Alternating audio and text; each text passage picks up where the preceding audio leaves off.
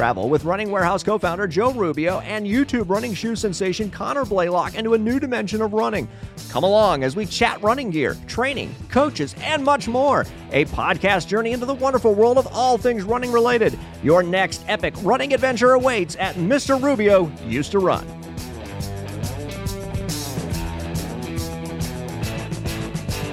All right. Welcome back to the channel, Bored Runners. Here we are, episode number 9 of Mr. Rubio Used to Run, the Running Warehouse podcast. Easy there, Joe. Easy. Your hosts, Joe and Connor, reporting for duty. So, anyways, speaking of battle-tested, you've been injured recently, correct? Yes. Okay. Explain to us what happened. I mean, every runner has an injury over their career. I've had my fair share, but this last injury has been a battle. I mean, we're coming on, I think, about 6 months now. Right. The longest I think I've ever been out with an injury, and I've gotten MRIs, I've gotten X-rays, and I think we've basically determined I did fracture my fifth met. And it's healed now, but it's just been lingering. And this is something that happens with runners, and I'm trying to do all the little things. I've gotten the shockwave therapy. I've been trying to stay off it, been trying to stay on it, doing other exercises, but it's rough. And I'm trying to get back. We might have to change the podcast to Mr. Rubio and Connor Used to Run.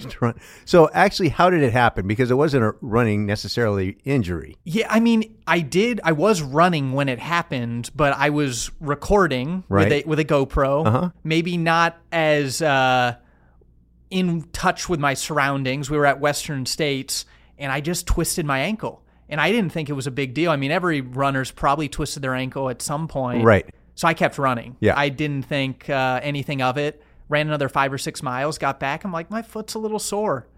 And I ran on a fractured foot. I would not recommend that, but it happened.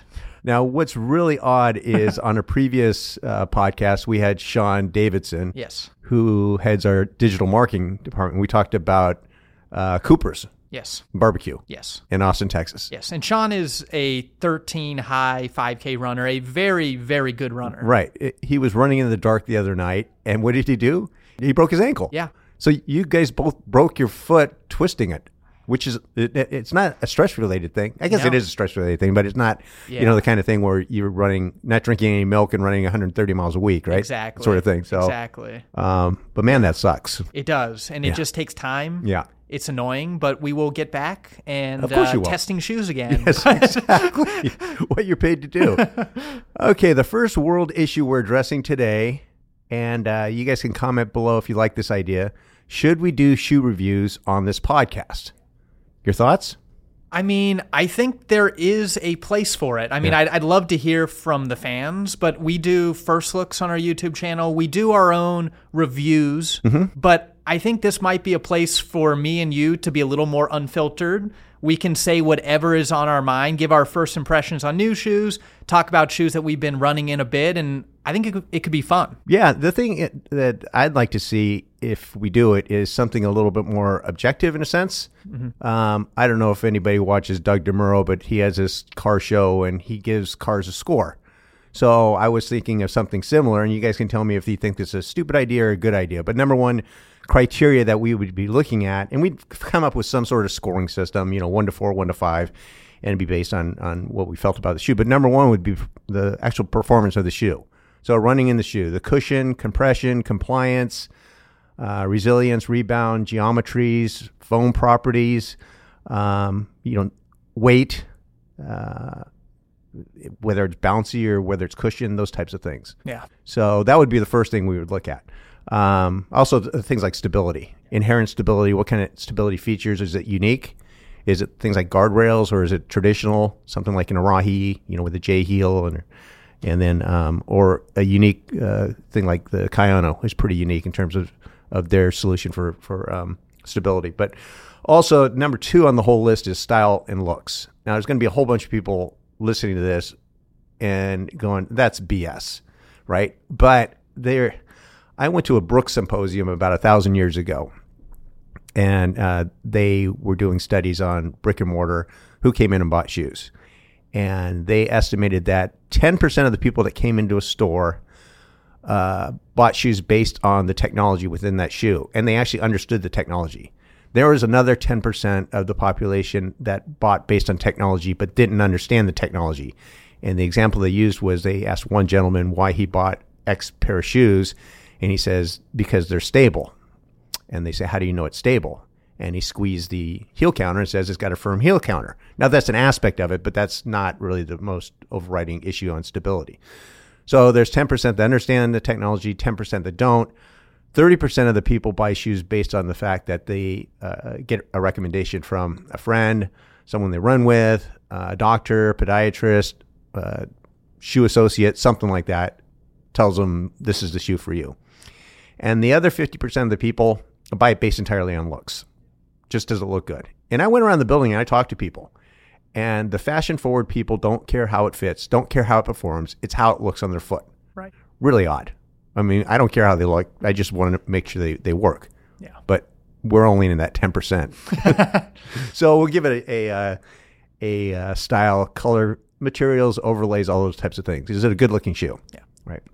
Well, and the one thing that I always think of with Doug DeMuro is his quirky feature. Yeah, quirks and features, yeah. Yes, and I think we'll definitely have to bring that in too, because we see a lot of behind-the-scenes stuff on the shoes that maybe don't get out to the general public, but there are unique stories with each shoe. There was a shoe that came in here.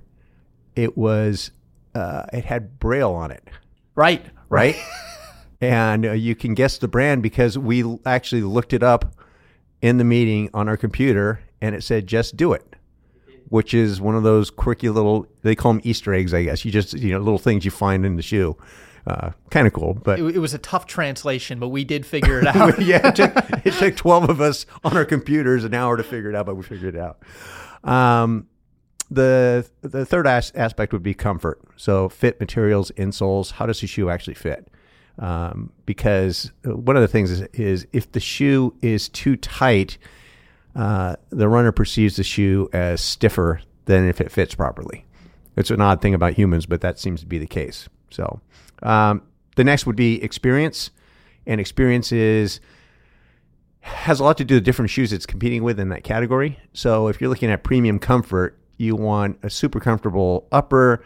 You want to tend to be on the soft side. You want it to be stable. You don't want to be squirrely, that type of thing. And then if it's a racing shoe, if it's a high-end racing shoe, well, you want it to basically jettison you forward is what you want. And, to compare those two experiences isn't going to be the same. So, and then the last one is value. A lot of people will say, and you can back me up on this, that price on a shoe doesn't matter.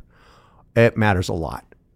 Yeah, I've seen that actually quite a few times on YouTube and comments where people say you shouldn't bring up the price. But, I mean, we've seen $200 shoes that were good shoes in concept, but it was just too expensive for the competitive landscape. You put that at $120, and it's a whole nother ballpark. Right, and I would put the Rebel in that. The Rebel is a fantastic shoe at $140. Yes. Yeah. It'd still be a good shoe at $200. Yeah. But it's phenomenal at $140. Yeah. And we have that other examples of that as well. Yeah.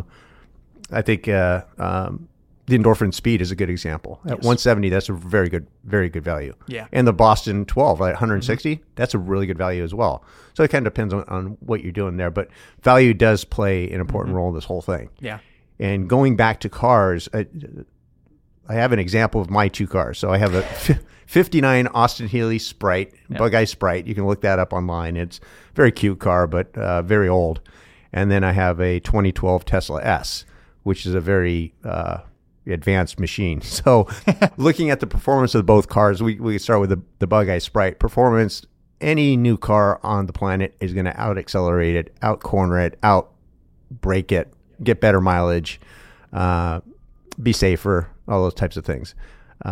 But it does corner pretty well, but not nearly as good as a modern car. Especially I had a GTI, and that way better.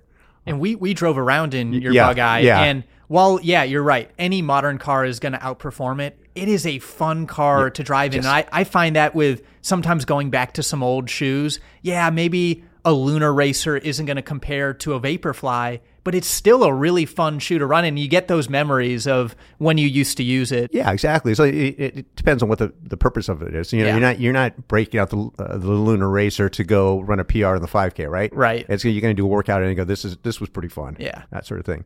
As far as style and looks, both of my cars are pretty attractive. The Bug Eye is a lot more cute, but and the S is a nice looking car. Comfort, the S wins hands down. It's a lazy boy on wheels. It's not a death trap. It's not a death trap. I mean, like I went down to San Diego, and of course you're filling up the car with electrons. And it takes forever, so it took me like 9 hours to get to San Diego, and then 7 hours back. But it was really comfortable the whole way.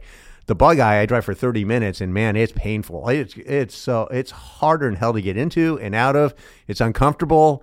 There's no heater. There's no windshield wipers. There's nothing. So the comfort is not there.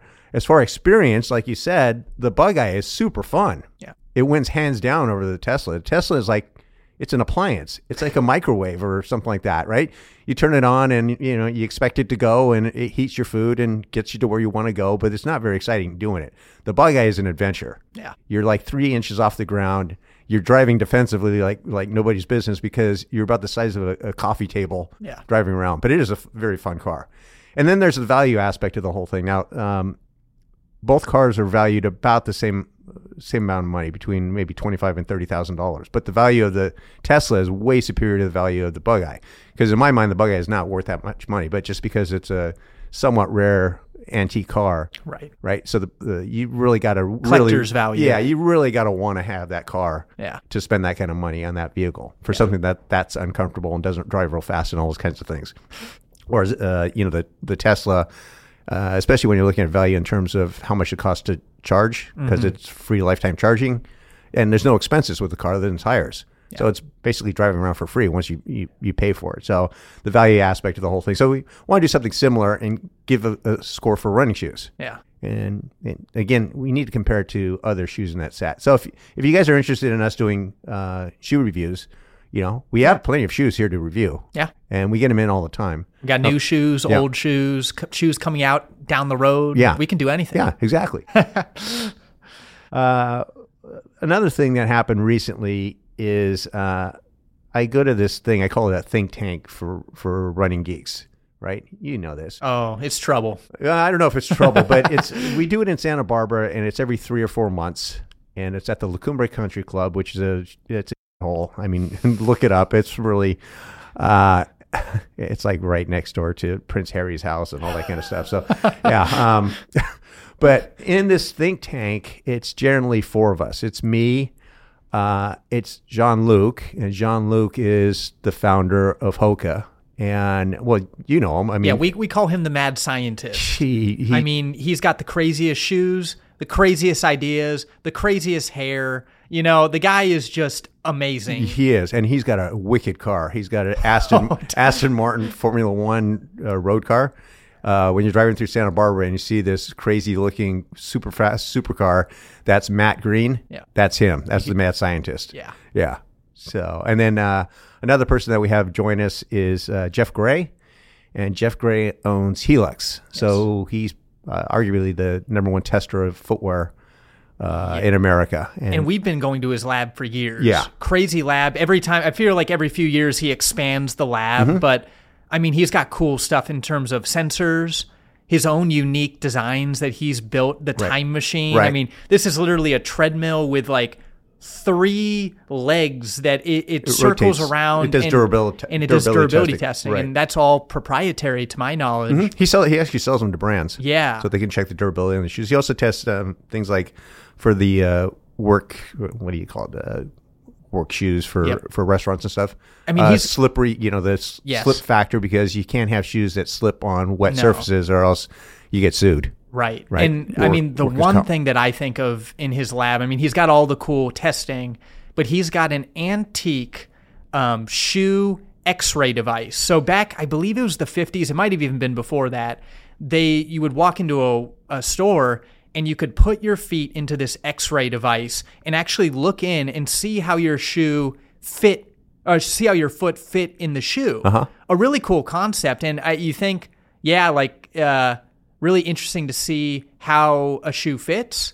But what they weren't thinking about, and really what they didn't know at that time, was X-rays for recreational purposes. This is probably not the ideal thing. Not a great idea. So Jeff has one of those. It's decommissioned, but a really cool throwback to the early days of running shoe and shoe shopping.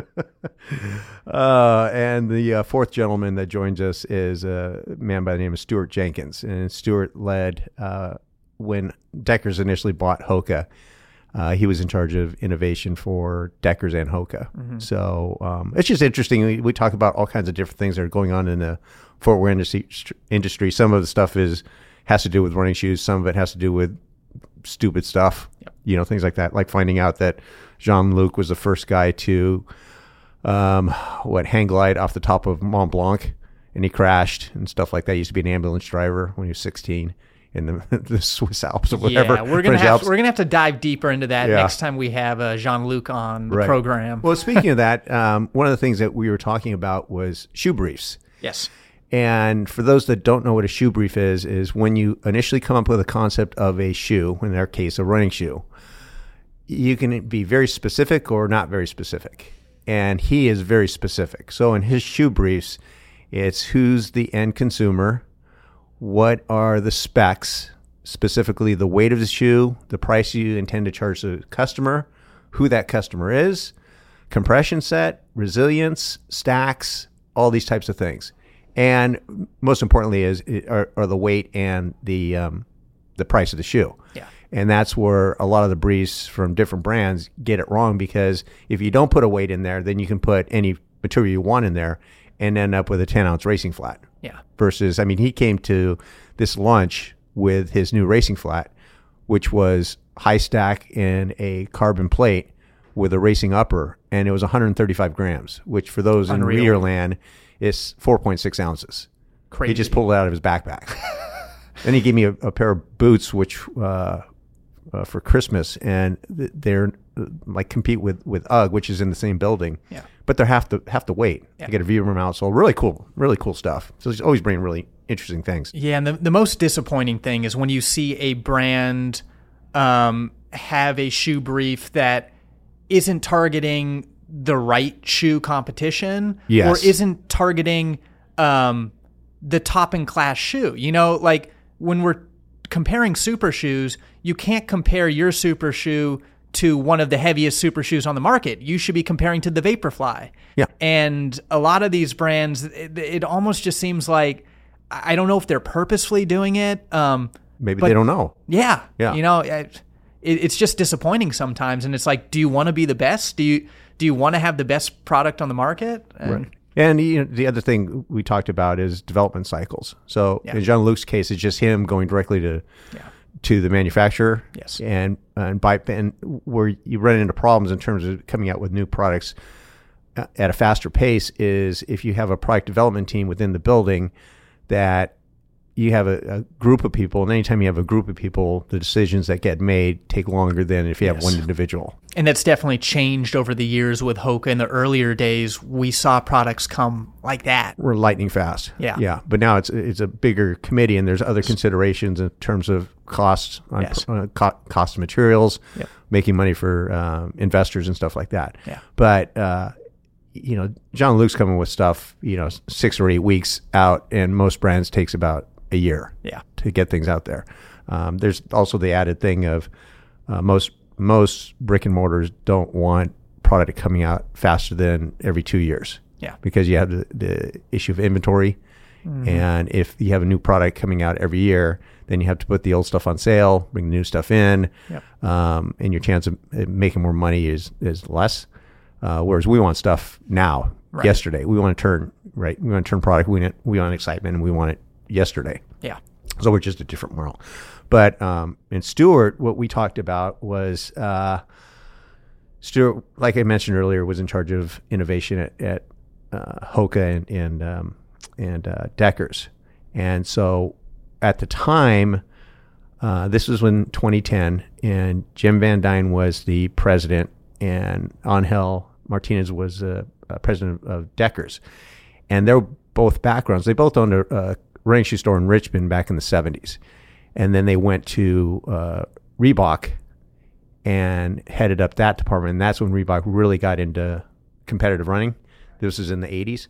So Jim almost made the U.S. team for the World Cross Country team. Angel was All-American in cross country and track at Davis. They both went to Davis. Anyway, so they're really in tune with competitive runners. And so when they first got Hoka, that was one of the things is they wanted to appeal to performance run, because at the time when they got it, the only people that bought Hokas were old broken runners or people that are walking around the shoes. So they want to change the perception. So anyways, Jim and Angel were at Reebok, and they made a big push into competitive running, which included signing athletes like Steve Jones, who had the world record in the marathon. You had Arturo Barrios, who was on fire. Yep. You had Ed Eyestone, who made the U.S. team in the marathon. You had Dina Drozen at the time, Dina Castor.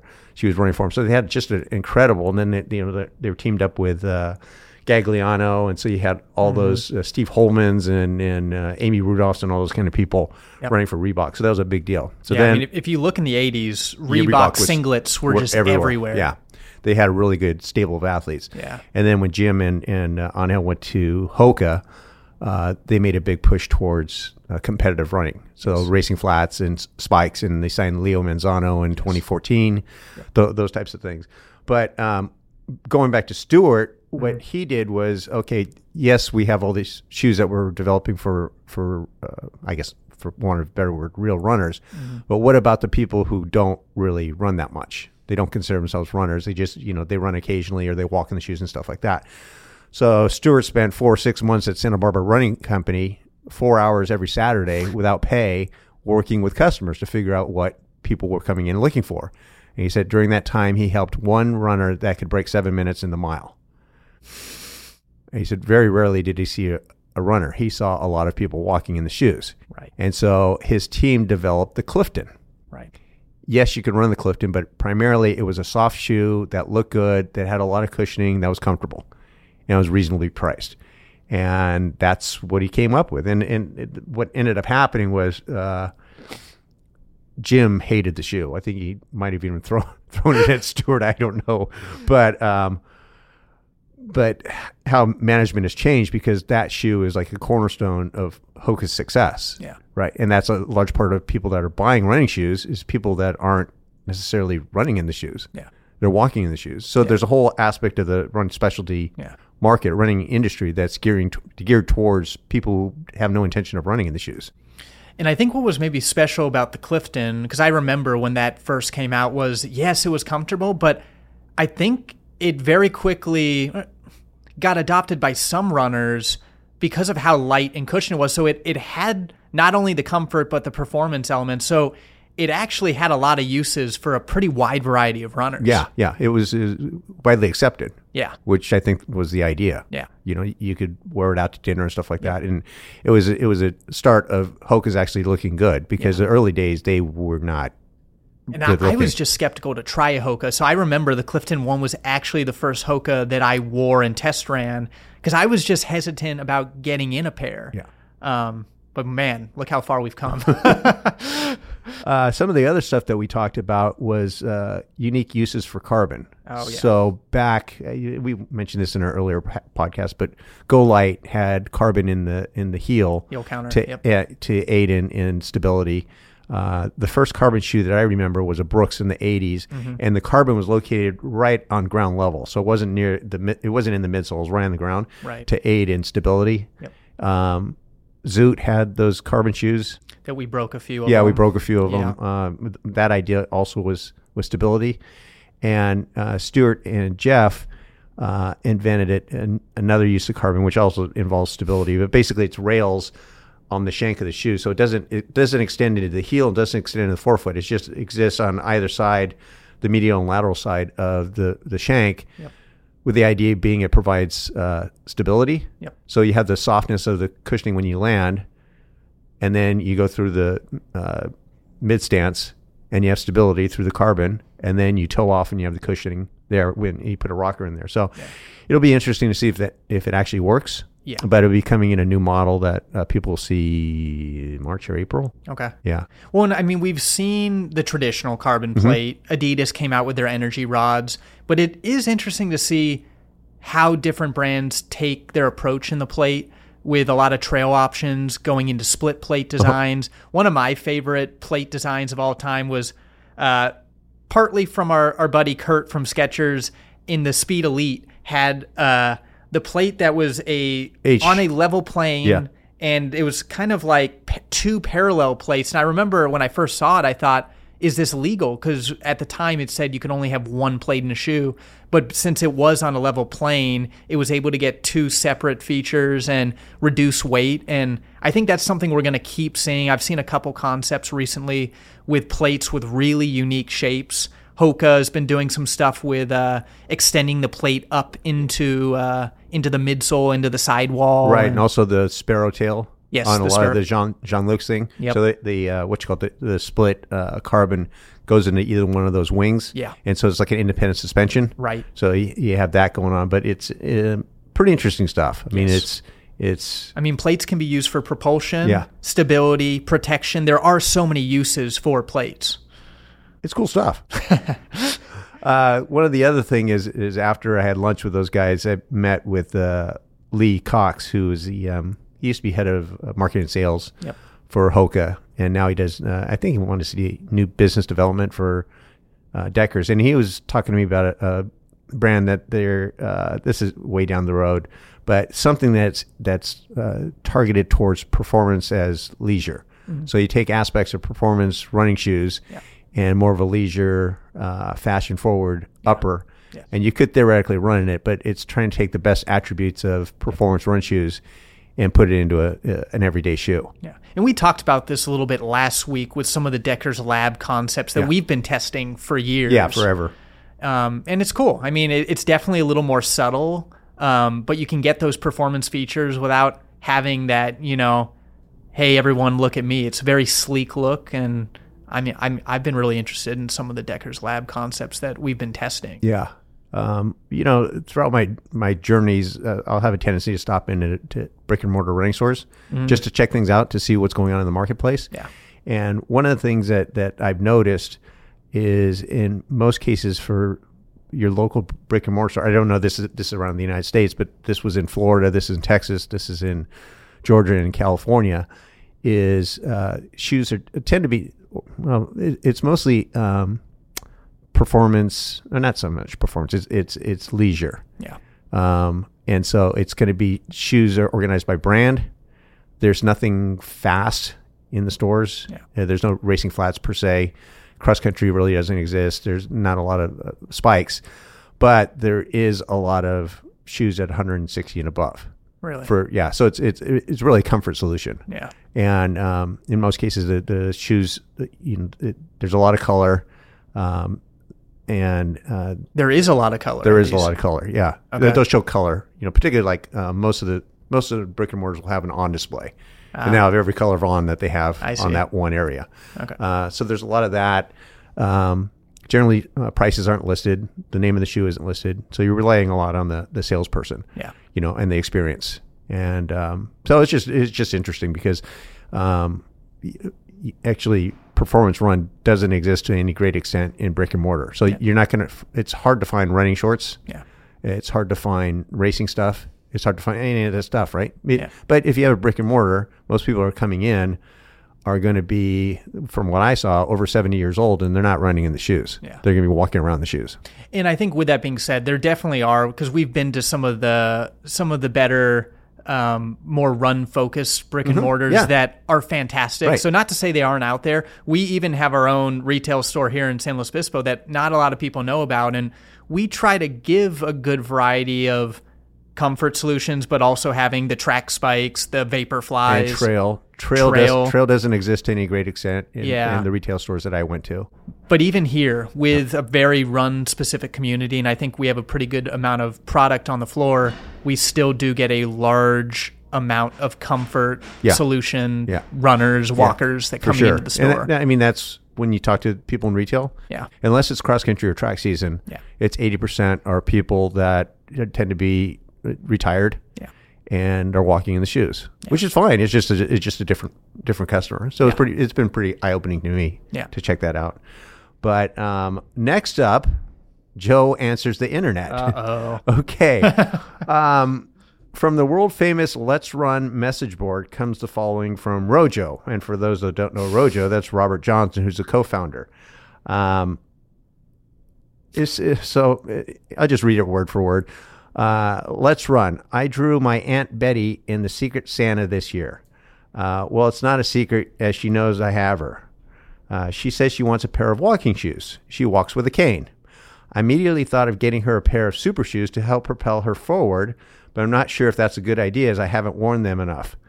Is there enough horizontal stability, or might an elderly person fall in a pair of super shoes? What do you think? If super shoe is the best idea, which one best for senior citizen who needs help walking? Or is it the opposite of what she needs? Joe, so this can't be a real question.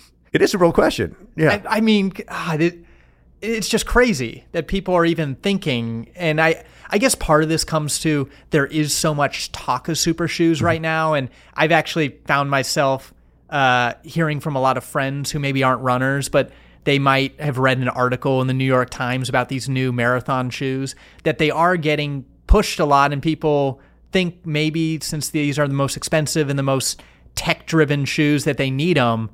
But look, these shoes are for people looking to run fast.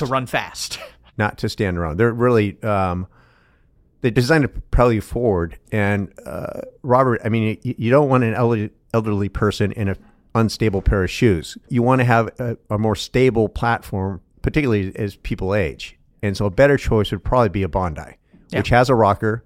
It's inherently very stable. A similar stack height to maybe some of these super shoes. Right, but way more stable. Yes. It's going to be a way better experience for your aunt. So don't do super shoes for walking. Anybody out here. I saw a guy at Costco the other day, and he definitely did not look like he ran much. But he was wearing On Echo Booms. Interesting. Yes. Wow. $260, $70 racing shoes? Yeah. Yeah. And he looked like he didn't run a step. Oh, yeah. But he could he afford. He was efficient walking through those halls. I don't know, man. It was crazy. Yeah. We have this from Shoe Dude 101. In no particular order, top three worst running shoe brands are Hoka, On, and Saucony. And the thing is that all shoe companies have good shoes. All shoe companies have less than good shoes. And these three companies have some very, very good shoes.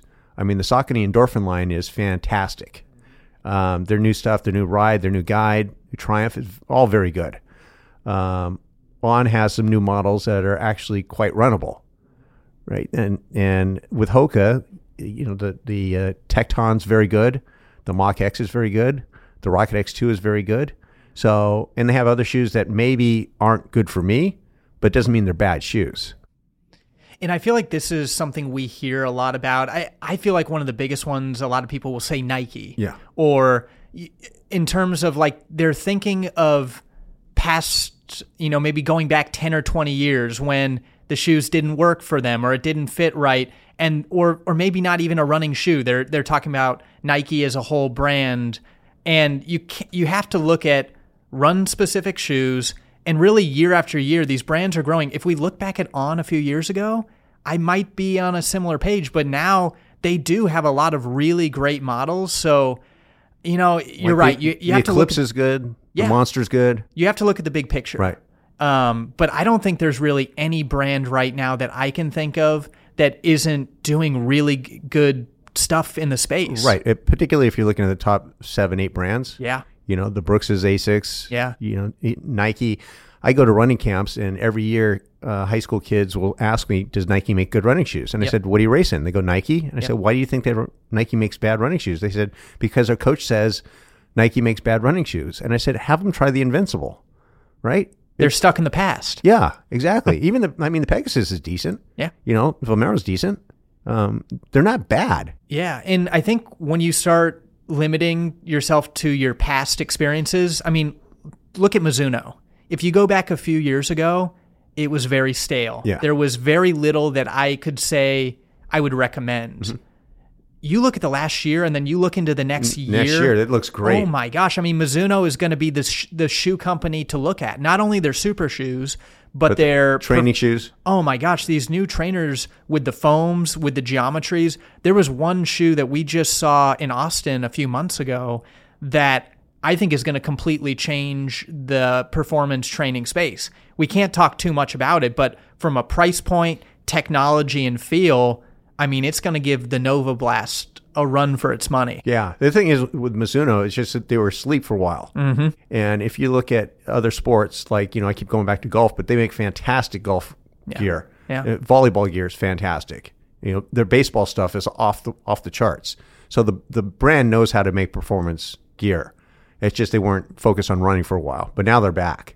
The next thing up, the Riz My Fizz, which is Physiology 101. I guess in this case, it's more of a coaching kind of thing. And I get people asking me at practice and other places how you set workout paces. Now, most people, when they're doing workouts, just run. They run hard, they get tired, they slow down. There is a couple different ways of setting workout paces, which makes the workout appropriate, because you want workouts to be, you have to reach a little bit, but you don't want to overdo it. Right. So it's not like a race. Right. When I think that's something that we see a lot of times. People, they'll say, maybe it's a 15:30 5K guy. He wants to be in 15 flat shape, but he's not there. But he's basing his workouts off 15 flat because he thinks he can be there. You're right. And I feel like that's a huge red flag. You should not be doing that. No, you should not be doing that. And one of the first things that I looked at when I was looking at paces is this book here, Running Tracks.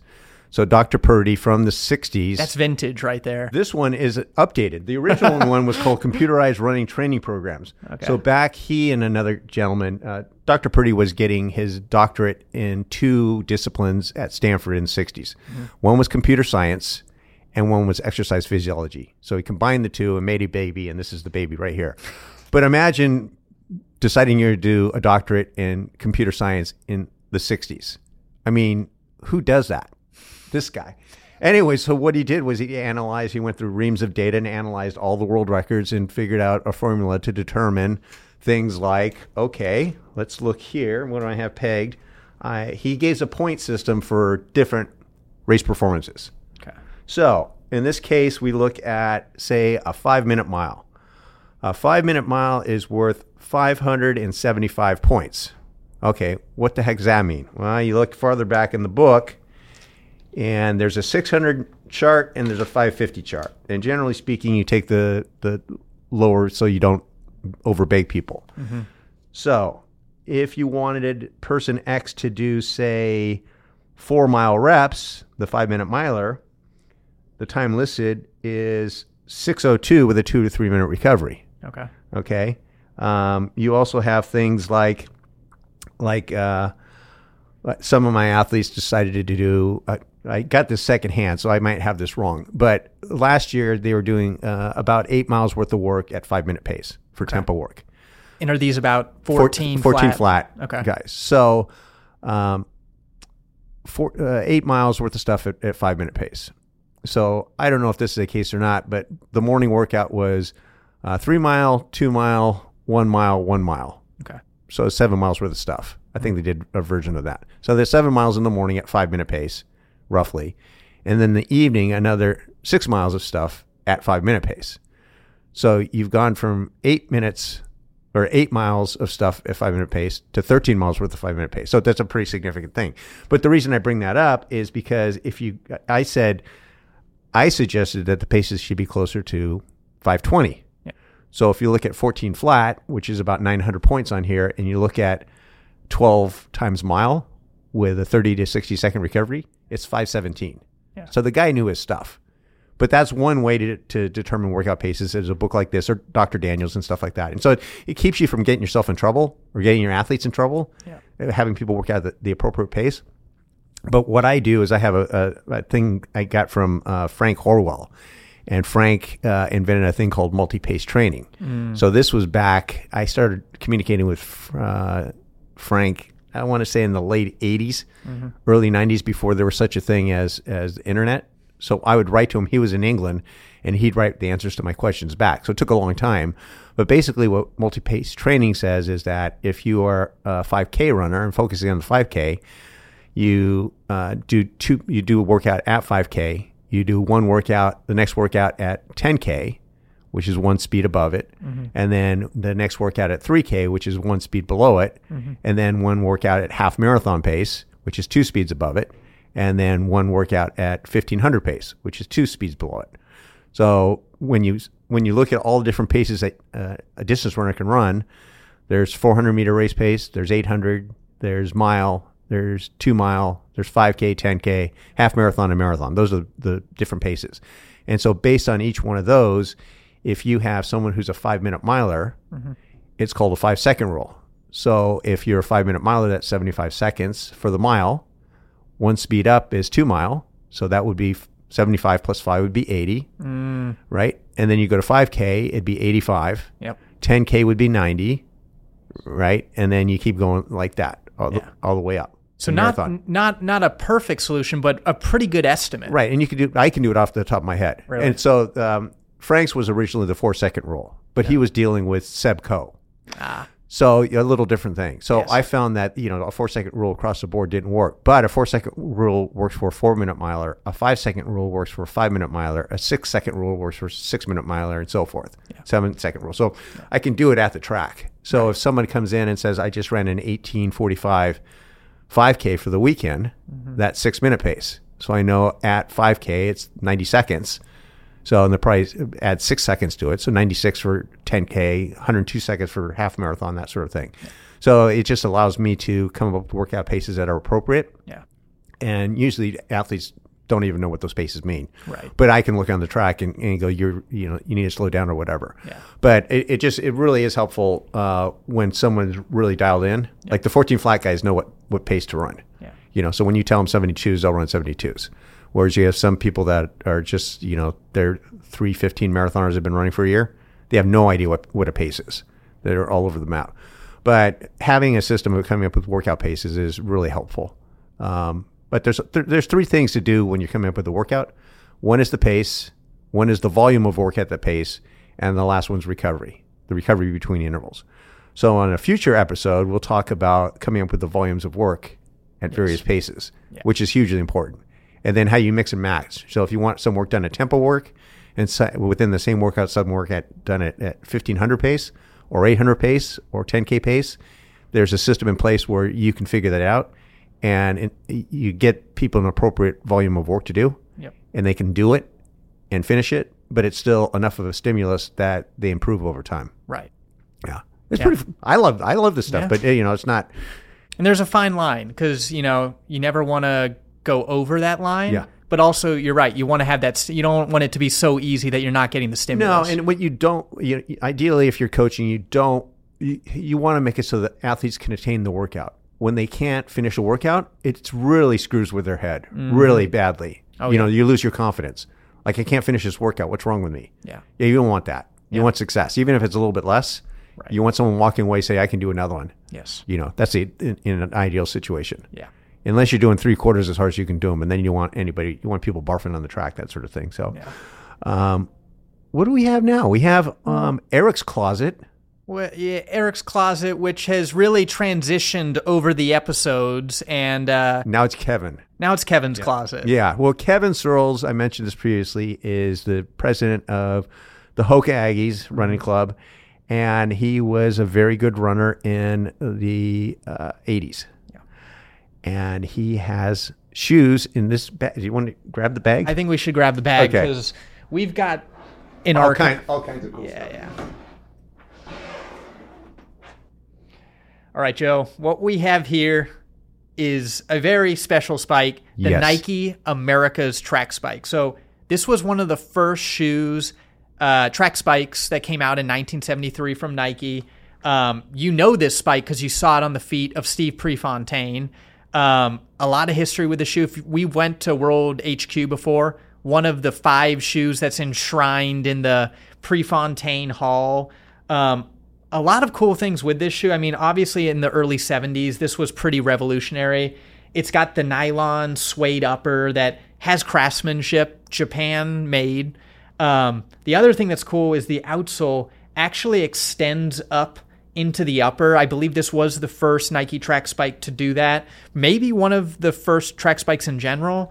And then you've got the 4-pin layout. Still got one little spike hanging out in there from Kevin never took out. Yeah. But I mean, so the woolly mammoth left it in there. Exactly. I mean, you can tell this is game worn, and these are valuable spikes. Yeah. The other thing you'll notice on the spike, or you won't notice, is it doesn't have a added heel protection. Nothing. And back in the 70s, the mid 70s, actually a guy, I go to his house for Thanksgiving, Mark Schilling, who won the state meet, California High School state meet in the mile, had the record for 30 or 40 years before Mike Stember tied it. But he suggested to Coach Riggs, who was at San Jose State and really big with Puma, that they should put padding on the heel of the spike. So that was Mark Schilling's idea. Gotcha. Now, maybe he's just making that up, but that's what I got from him. Okay. Yes. Yeah. And he was. I have more stories from old running guys. Like, I went to a party last weekend, my buddy's 60th birthday party, and Mac Fleet was there. My buddy coached Mac in high school. So Mac was there, and Mac's dad, Dale the Whale, won the state meet in 71 in the 2-mile. Maybe won the 72. But anyways, he was telling me he went to Washington State and ran with Henry Rono and John Neno. John Neno had the world record in the 10,000. Henry Rono was Henry Rono. But he said every day at practice, the top 4 guys, one would run north, one would run south, one would run east, and one would run west. But I was talking to Dale about Jerry Lindgren, because Lindgren went to Washington. Another legend. And what happened was Lindgren convinced, because he convinced everyone, because he was running 210 miles a week, he convinced Dale to run 173 miles a week for 3 weeks. And he said, I could only do it for 3 weeks.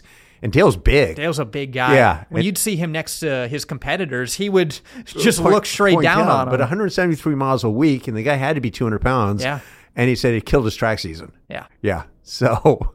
Yeah. I mean, 173 miles will kill most people's track season. And this other guy that's in town, Bill Scobie, called him Mad Dog, he ran 220 miles a week for, I want to say, 5 or 6 weeks. But he was rooming with Lindgren, and Lindgren convinced him to do this. And he said he did Monday through Saturday. He did 6 miles in the morning, did intervals at lunch, did 10 miles in the evening, Monday through Saturday, and then 18 to 20 hard on Sunday. Yeah. And he did that for 6 weeks. And then he ran pretty well. He ran the California record in the marathon. But he averaged 150 miles a week for 15 years. These old timers. Yeah. And shoes that look like that. I mean, look, this shoe's got outsole. It's got a thin Spenco insole. Yeah. And that's all that, I mean, what a difference from the marathon shoes that we have today. Yeah. I know. And speaking of that. Should we dive into it? Yeah, I think so. We were made aware of something. You know, people in listener land probably think we know everything about everything, and we actually don't know everything about everything, because Connor has a pair of Hoka Cielo X1s, which is the marathon racing shoe that Hoka is going to have their athletes wear at the Olympic trials. So you can tell a story, but you were looking at it, looked like it's a little pretty high in the stack, right? Yeah. So, I mean, if you don't know, at Running Warehouse, we measure everything by hand. We've got our fancy, very high-tech measuring device. It's like In-N-Out Burger with the fries. You know, we do them by hand. Yeah. And, I mean, as non-technical as this device is, it works very well. We lift it up. You can measure right into the heel of a shoe. And for the most part, it's accurate.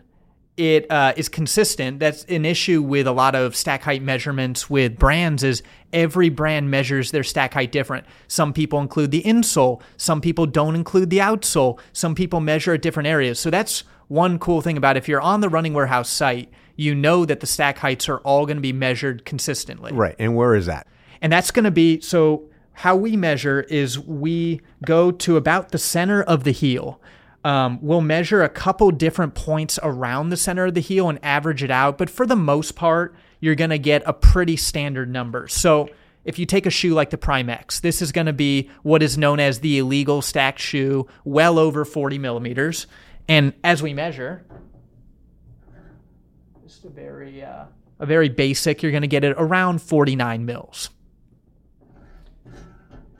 Now, we take a shoe like the SC Elite. So this is going to be your standard super trainer or super shoe.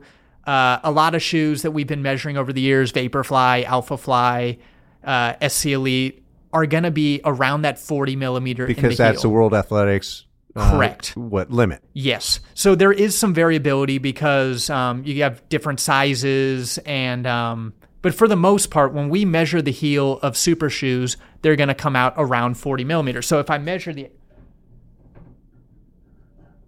the SC Elite, I'm getting it at about 39 mils, right in line with what we'd expect. Right. For the most part, most shoes that we measure are going to be in the 38 to 41, 42. Sometimes they're just a little bit over. But we got the CLOX. And remember, this is the marathon racing shoe for the Olympic trials. Yes. So it needs to be World Athletics compliant. Yes. So I measured the CLOX right now, and I'm getting it about 46 in the heel. And we've measured a couple different points. And if you go even further back, you can get it down a little bit, but it's still over that 40 mil limit. So we had to do some digging. And what we found out, and I don't know how many people knew, we didn't know this, is actually the World Athletics standard is you measure whatever the length of the insole of the shoe is, you measure 12% back from the back of the shoe. So if you have a 39 centimeter shoe, I did the math this morning, it comes out to 1.75 inches, 1.8 inches, which is farther back of the shoe than what we measure. So you could theoretically have a beveled heel and have a legal measurement where World Athletics is taking it, the 12%, and actually have a higher stack, which is what we have here. So, yeah, I mean, and I think we're probably going to have to get someone on the podcast at some point who is in the weeds of World Athletics regulations. Yeah. To me, it seems like a huge loophole if you can have a really thin bevel here in the heel, and then you throw, I mean, it seems like theoretically you could put as much stack as you want throughout the shoe and just have an aggressive bevel. So I don't know. Are rules going to change? I don't know. Maybe we're going to get in trouble for mentioning this. I don't know. But the other thing too is because racing shoes tend to be more forward facing. That's probably not the word, but it's a bias towards forefoot running, right? And so you can mess around with the heel bevel and not have it affect athletes as negatively. I mean, like the Rebellion's got some crazy geometries and some of the stuff Puma's doing. And it might have something to do with this measurement thing. Yeah. I don't know. Maybe we're letting the cat out of the bag. I don't know what's going on with that. Yeah. I mean, I'm going to be even more aware now because I've started to see this new Rebellion Pro 2 that came out, and it seems to be in a very similar ballpark here. So I think there's going to be one of two options. Either this is a loophole and more companies are going to utilize this, or the rules are going to change again. And that's this weird spot we're in right now with the sport where rules are constantly changing and people are trying to keep up with what the latest kind of loophole is. Right. And the other part of it is, I mean, you're really talking about shoes that maybe a couple dozen people it matters. Yes. You know, the rest of the world doesn't really care if it's a 50 or 60 mil stack. Right. Because you're not going to get, what? You're going to get disqualified from the Boston Marathon for wearing a 55 mil stack shoe? Yeah. No. And it's a complicated subject because obviously you don't want technology to be so much of a factor that it's the only reason records are going down. Like we saw this in swimming with the laser suits. Yeah. And I know people were worried about this during the last Olympics there was supposedly a Nike Sprint spike that was going to maybe take down every record. I know when we talked with New Balance's team, they also had something up their sleeves in the sprint world. So, every year that goes by, things are going to change. We've already seen World Athletics regulations go from 25 mil in the heel for track. Now it's down to 20. So it's going to be a constant battle, and brands are going to have to adapt. Yeah, and they have to do it quickly too, which is scary. Yeah, because a lot of them can't react quickly. Yeah. But you have to do it for the athletes. Yes. So I have a bit of a soapbox. This is probably the last subject for the day, but I was at the recent Club Cross Country Nationals Okay. in Tallahassee. And something that's never made any sense to me at all is the length of these various races for different age groups. So, NCAA Division I cross country championships. Why in the hell are women running 4 miles and men running 10K? I don't know. We're way past the days of women being the weaker sex. They're tougher than we are. They're just nicer about it before they kick your ass. So, but, you know, I just go through this whole thing and I go, look at all these races for different age groups. The top finishers should finish about the same time. Right? And it's going to be hard to do that. But so here's the different things. Hear me out. At Club Cross Country, open women. Mm-hmm. These are women that are under 40 years old. Most of them are in their late 20s. They're running 6K, 4 miles. Takes about 20 minutes for top runners. Open men, 10K, about 31 minutes. Masters women, this is 40 to 70-year-old, 6K, 4 miles. Masters men, 40 to 59 years old, 10K. And then Masters men, 60 and 70, 8K. So does it make any sense whatsoever that a 70-year-old man is running farther than a 26-year-old woman? Who is an elite athlete. An elite athlete looking to make the world team or looking to make the Olympic team. No. I mean, there's a huge difference between, okay, the winning time in the Masters men's 8K was 35 minutes and the Open women's was 20 minutes. A 20-minute race is a hell of a lot different than a 35-minute race. And the other thing, too, it's a club championship. How many 70-year-old guys are going to want to race 8K? I'm 60 and there's no way in hell I want to run that. So here's my proposal. Men and women run the same distance. Open men and women is 10K. Masters 40 to 59 is 8K. And 60 and over 6K for both genders. I mean, that seems reasonable. To me, at least if it was me and it was 6K, I consider it. If I had a hamstring.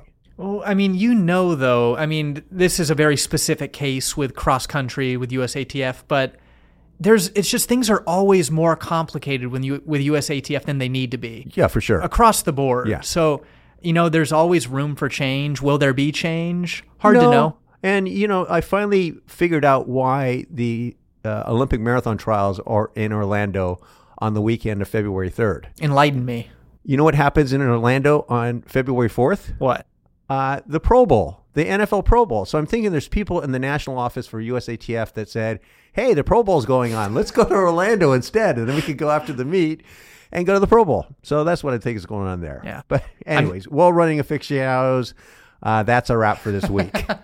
And as I keep forgetting to say, but I'm going to remind you, like, comment, subscribe, and ask us questions. Yeah. Because there are people asking us questions. And if you want us to do shoe reviews, let us know. We're happy to give opinions and stuff. Yeah. Yeah. Every week we're going to keep adapting. We're going to keep bringing the fun. I think the shoe reviews is something that could add its own flair. But yeah, I mean, we're very active responding to the comments. Joe even has been checking in and giving some nice training reviews. So exactly. Yeah. I mean, a lot more to come. I think we got a few more guests in line. We do.